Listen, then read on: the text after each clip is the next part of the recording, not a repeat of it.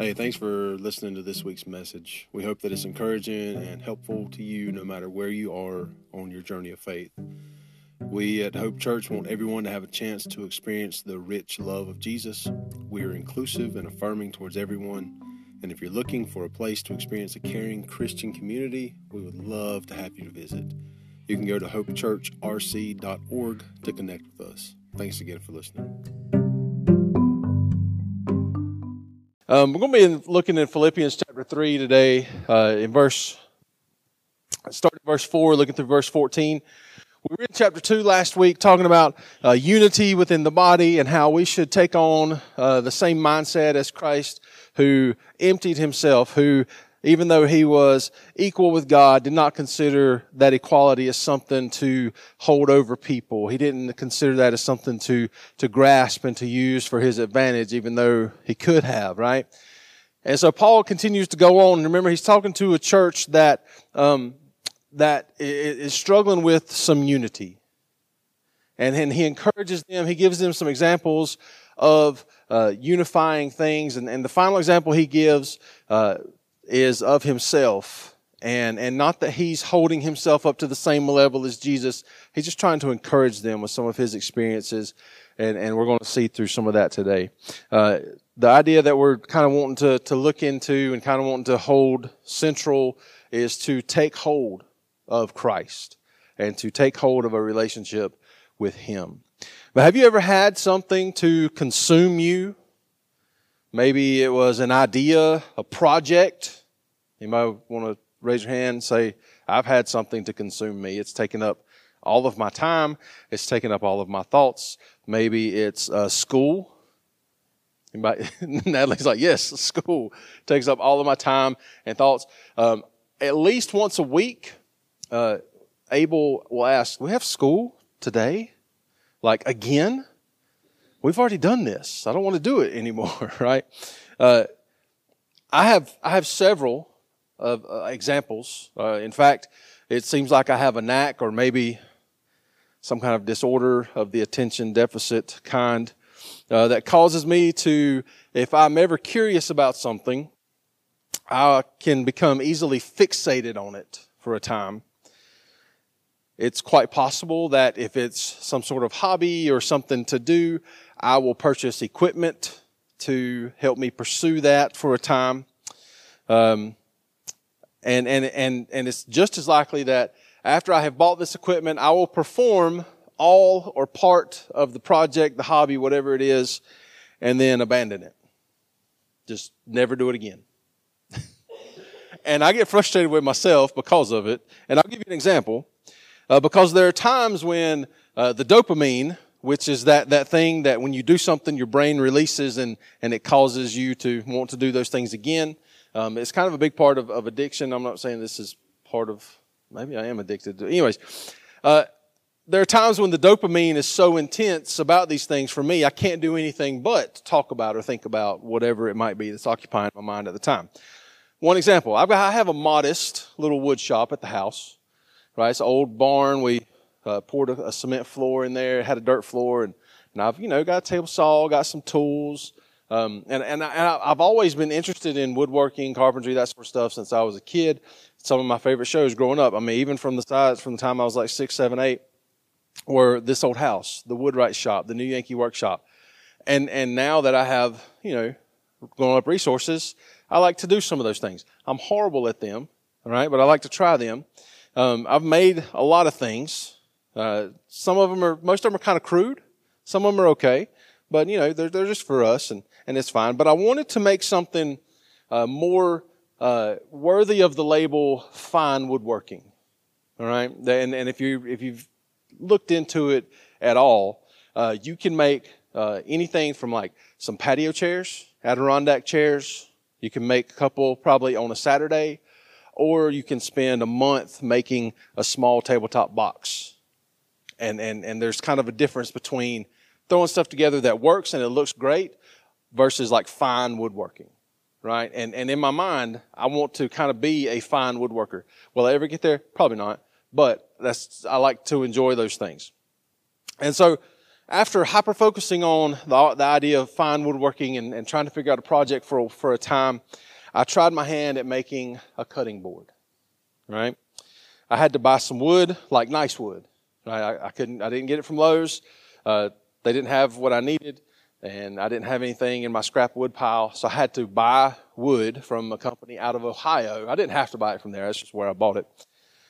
There are places locally that I found. So anyways, and it wasn't cheap, right? I bought some maple, some cherry, and some walnut, and I got it in. I planed it. I jointed it. I glued it up.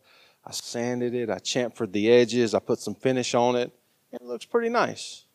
There's a couple little imperfections in it, but for my first one, I'm pretty happy with it. And I gave it to Mary, and she likes it. And I thought about making another one or two out of what I have left of those boards. I could, but I just can't seem to find the dopamine for it since.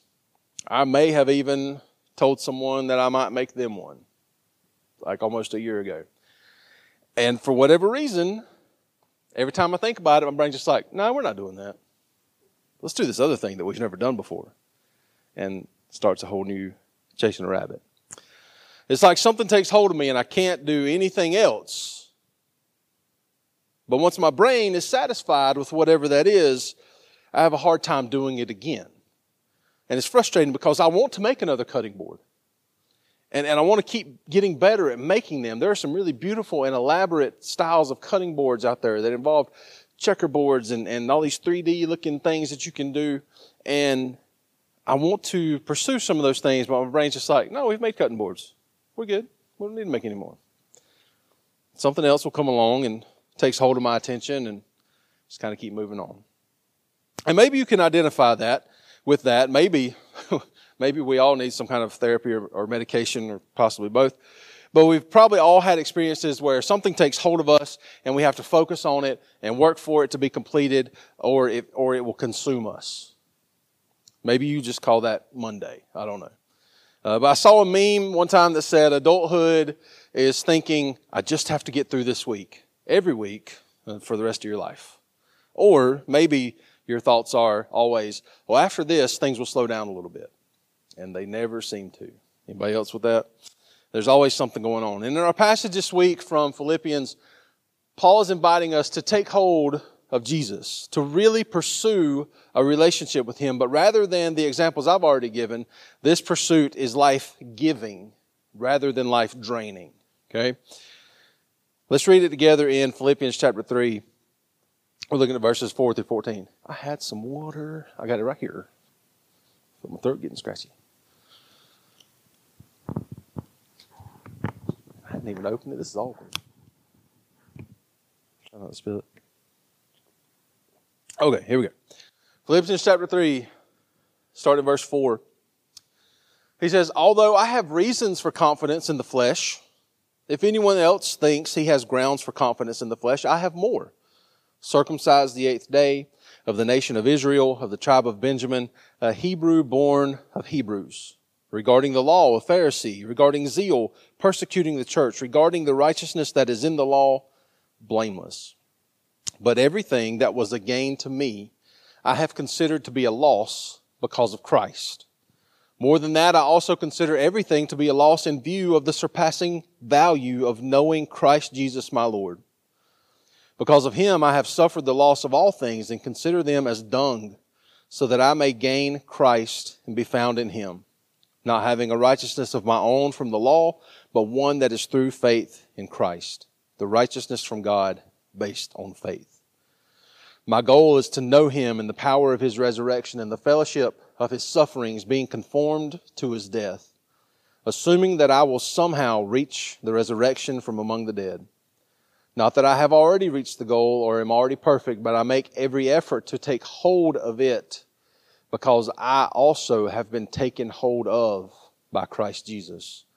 Brothers and sisters, I do not consider myself to have taken hold of it, but one thing I do, forgetting what is behind and reaching forward to what is ahead.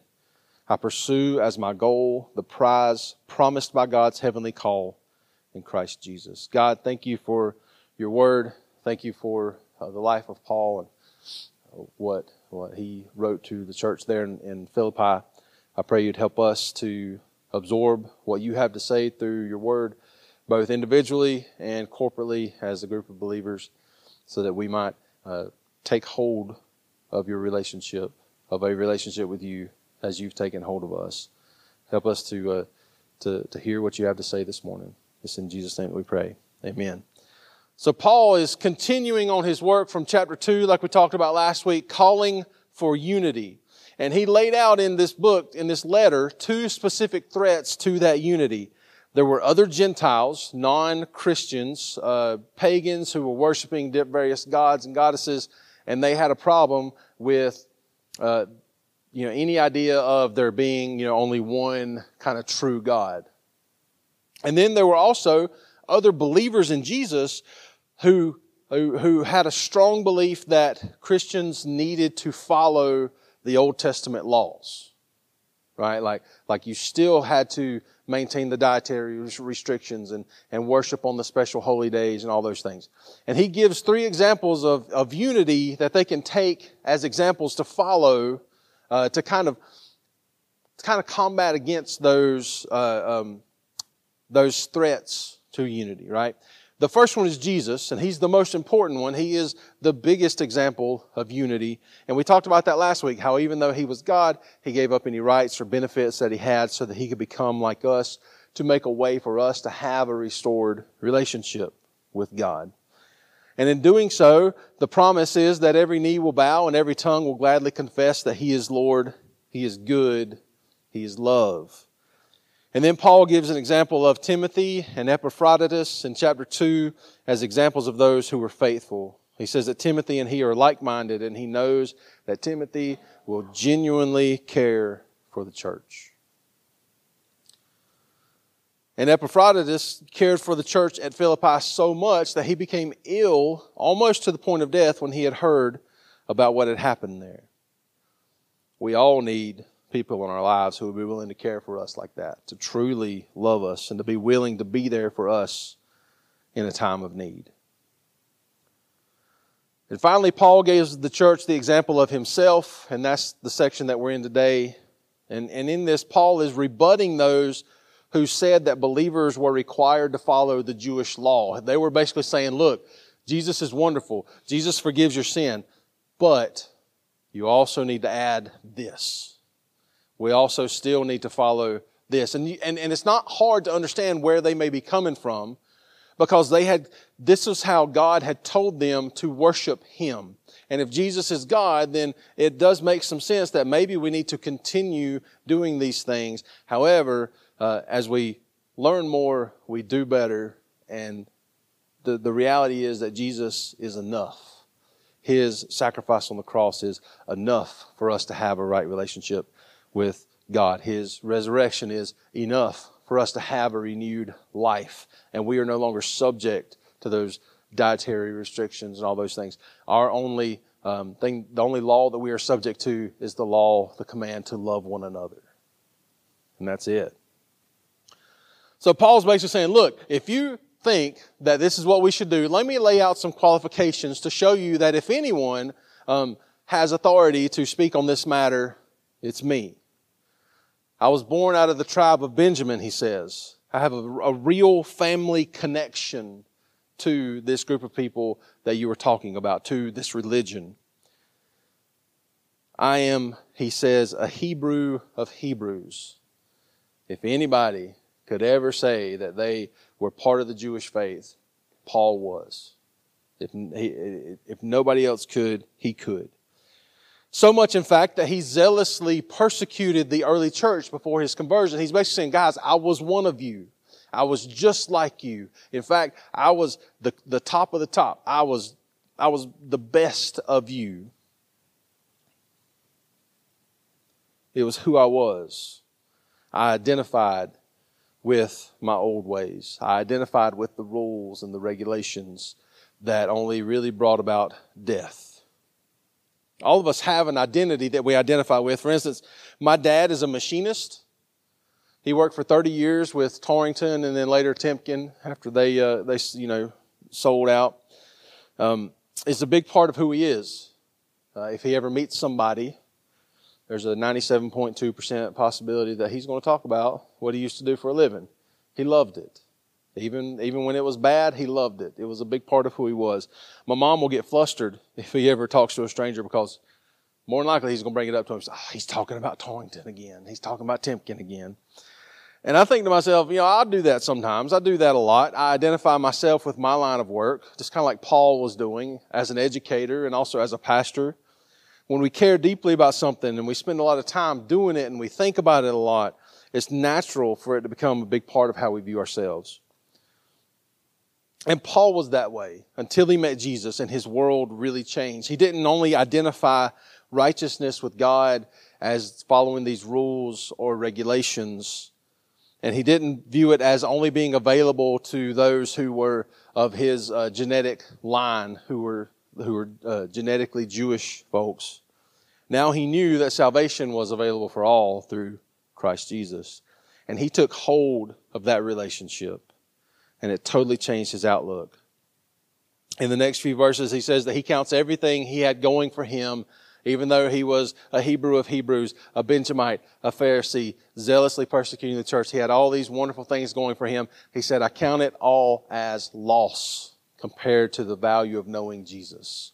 There's nothing in my life, nothing going on, no matter how privileged or wealthy I am, no matter what my station in life is, there's nothing better than knowing Jesus.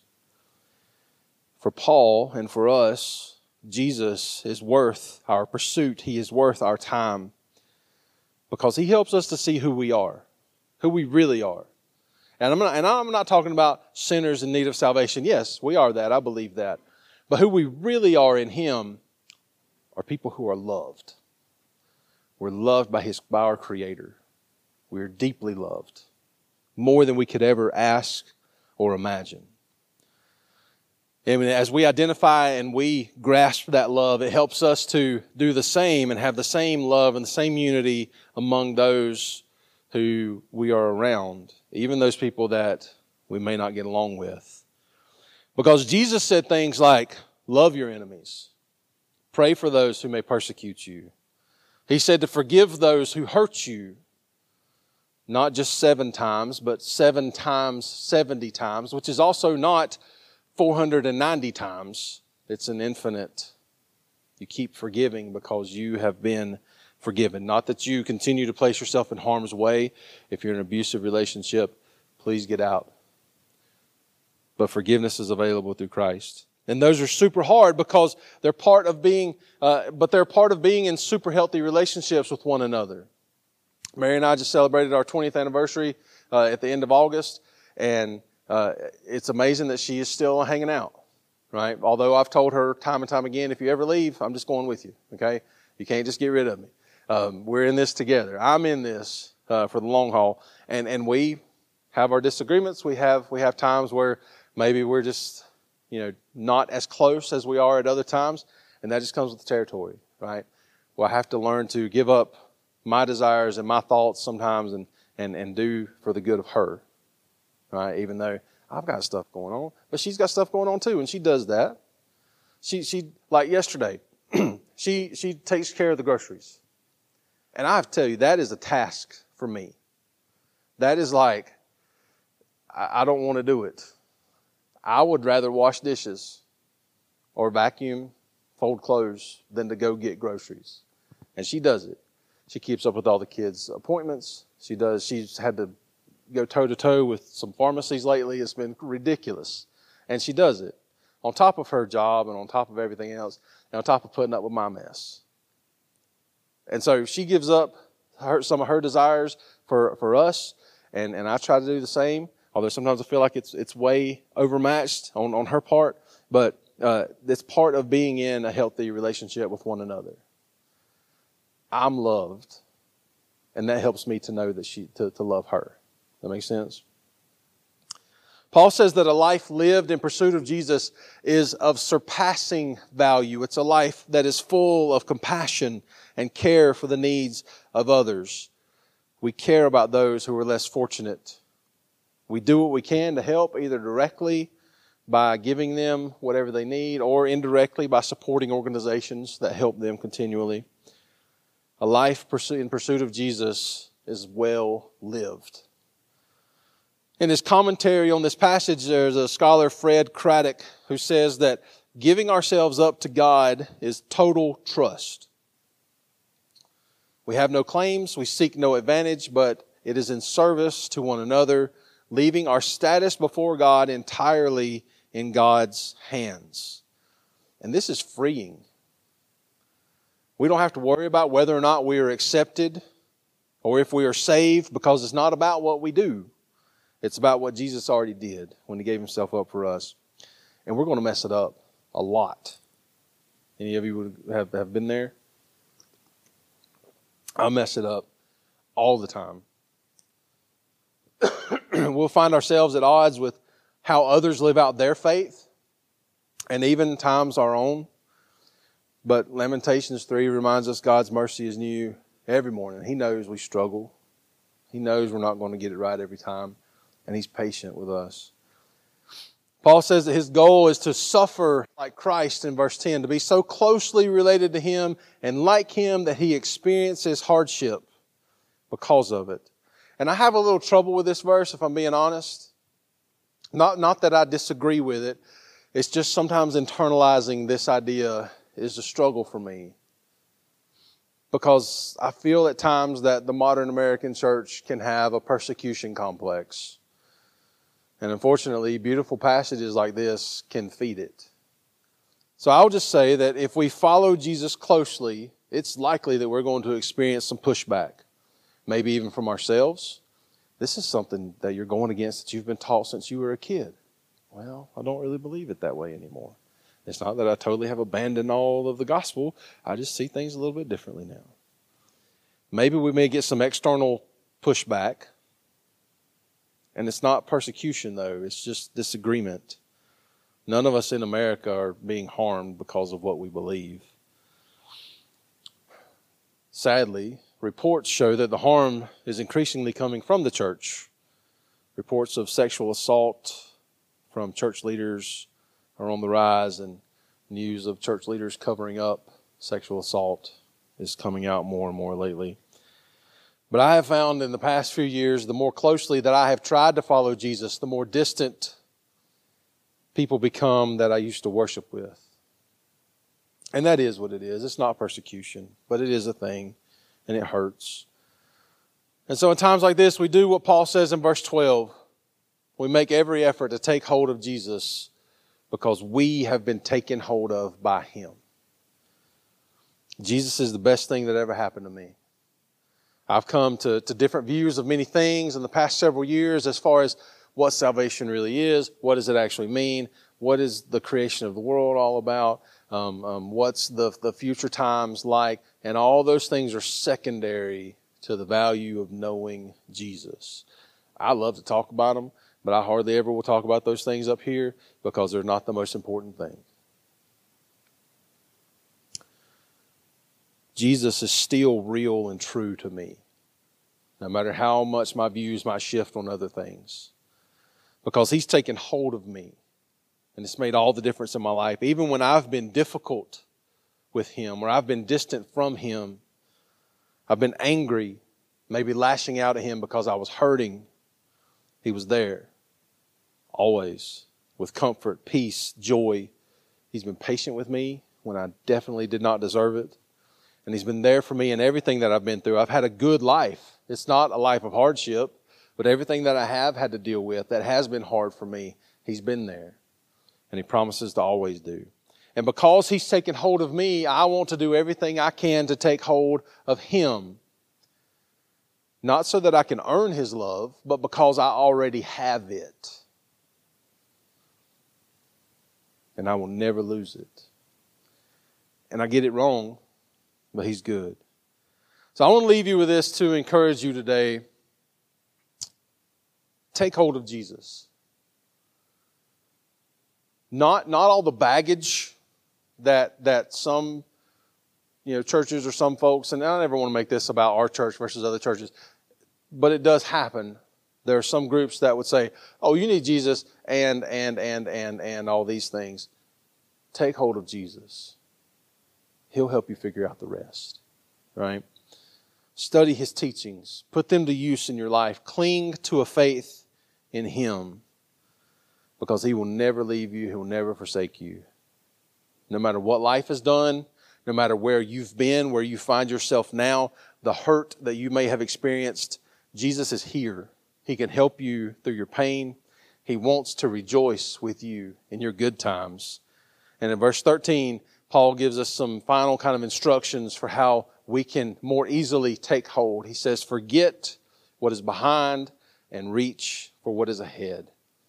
It's not a life of rules and expectations. Taking hold of Jesus doesn't come with a list of things that we have to follow to keep his love. It's a life of freedom to worship God, to love one another, because he frees us from the bondage of our sins. God's not keeping score of your life. He's not counting up the number of times you got up before dawn and had some quiet time with him. For me, that would be 0 for several years, because I just don't get up that early. I do try to spend time with him regularly, reading, praying, but it doesn't have to be in the morning. It's never going to be in the morning for me. It's more likely in the afternoon or in the evenings. But we can push forward because God has already taken hold of us. It's not about what we can do. It never was. It's always been about what he has already done and will continue to do. So as we go out in our lives this week, the challenge is take hold of Jesus. Grab on to the love and the grace that he has, whether it's the first time or for the 100th time or for the 1,000,000th time, whether we've stumbled and we fell and we've come back to him and he's helped us to get up. The invitation and the love is there. It always has been, and it always will be. During our final song this morning, whatever your need is, you can bring it to God. I would, of course, be happy to pray with you if you would like, or you can always just speak to him right where you are. Either way, take hold of him today as he has already taken hold of you. Let's pray. God, thank you for your great love, your great mercy. Help us today to take hold of a relationship with Christ, to internalize it, to live it out in our lives as Christ commanded us to love you and then to love others as we love ourselves. Help us to feel loved so that we can more easily love others. Give us strength where we need it and grace when we fall. It's in the name of Jesus we pray. Amen.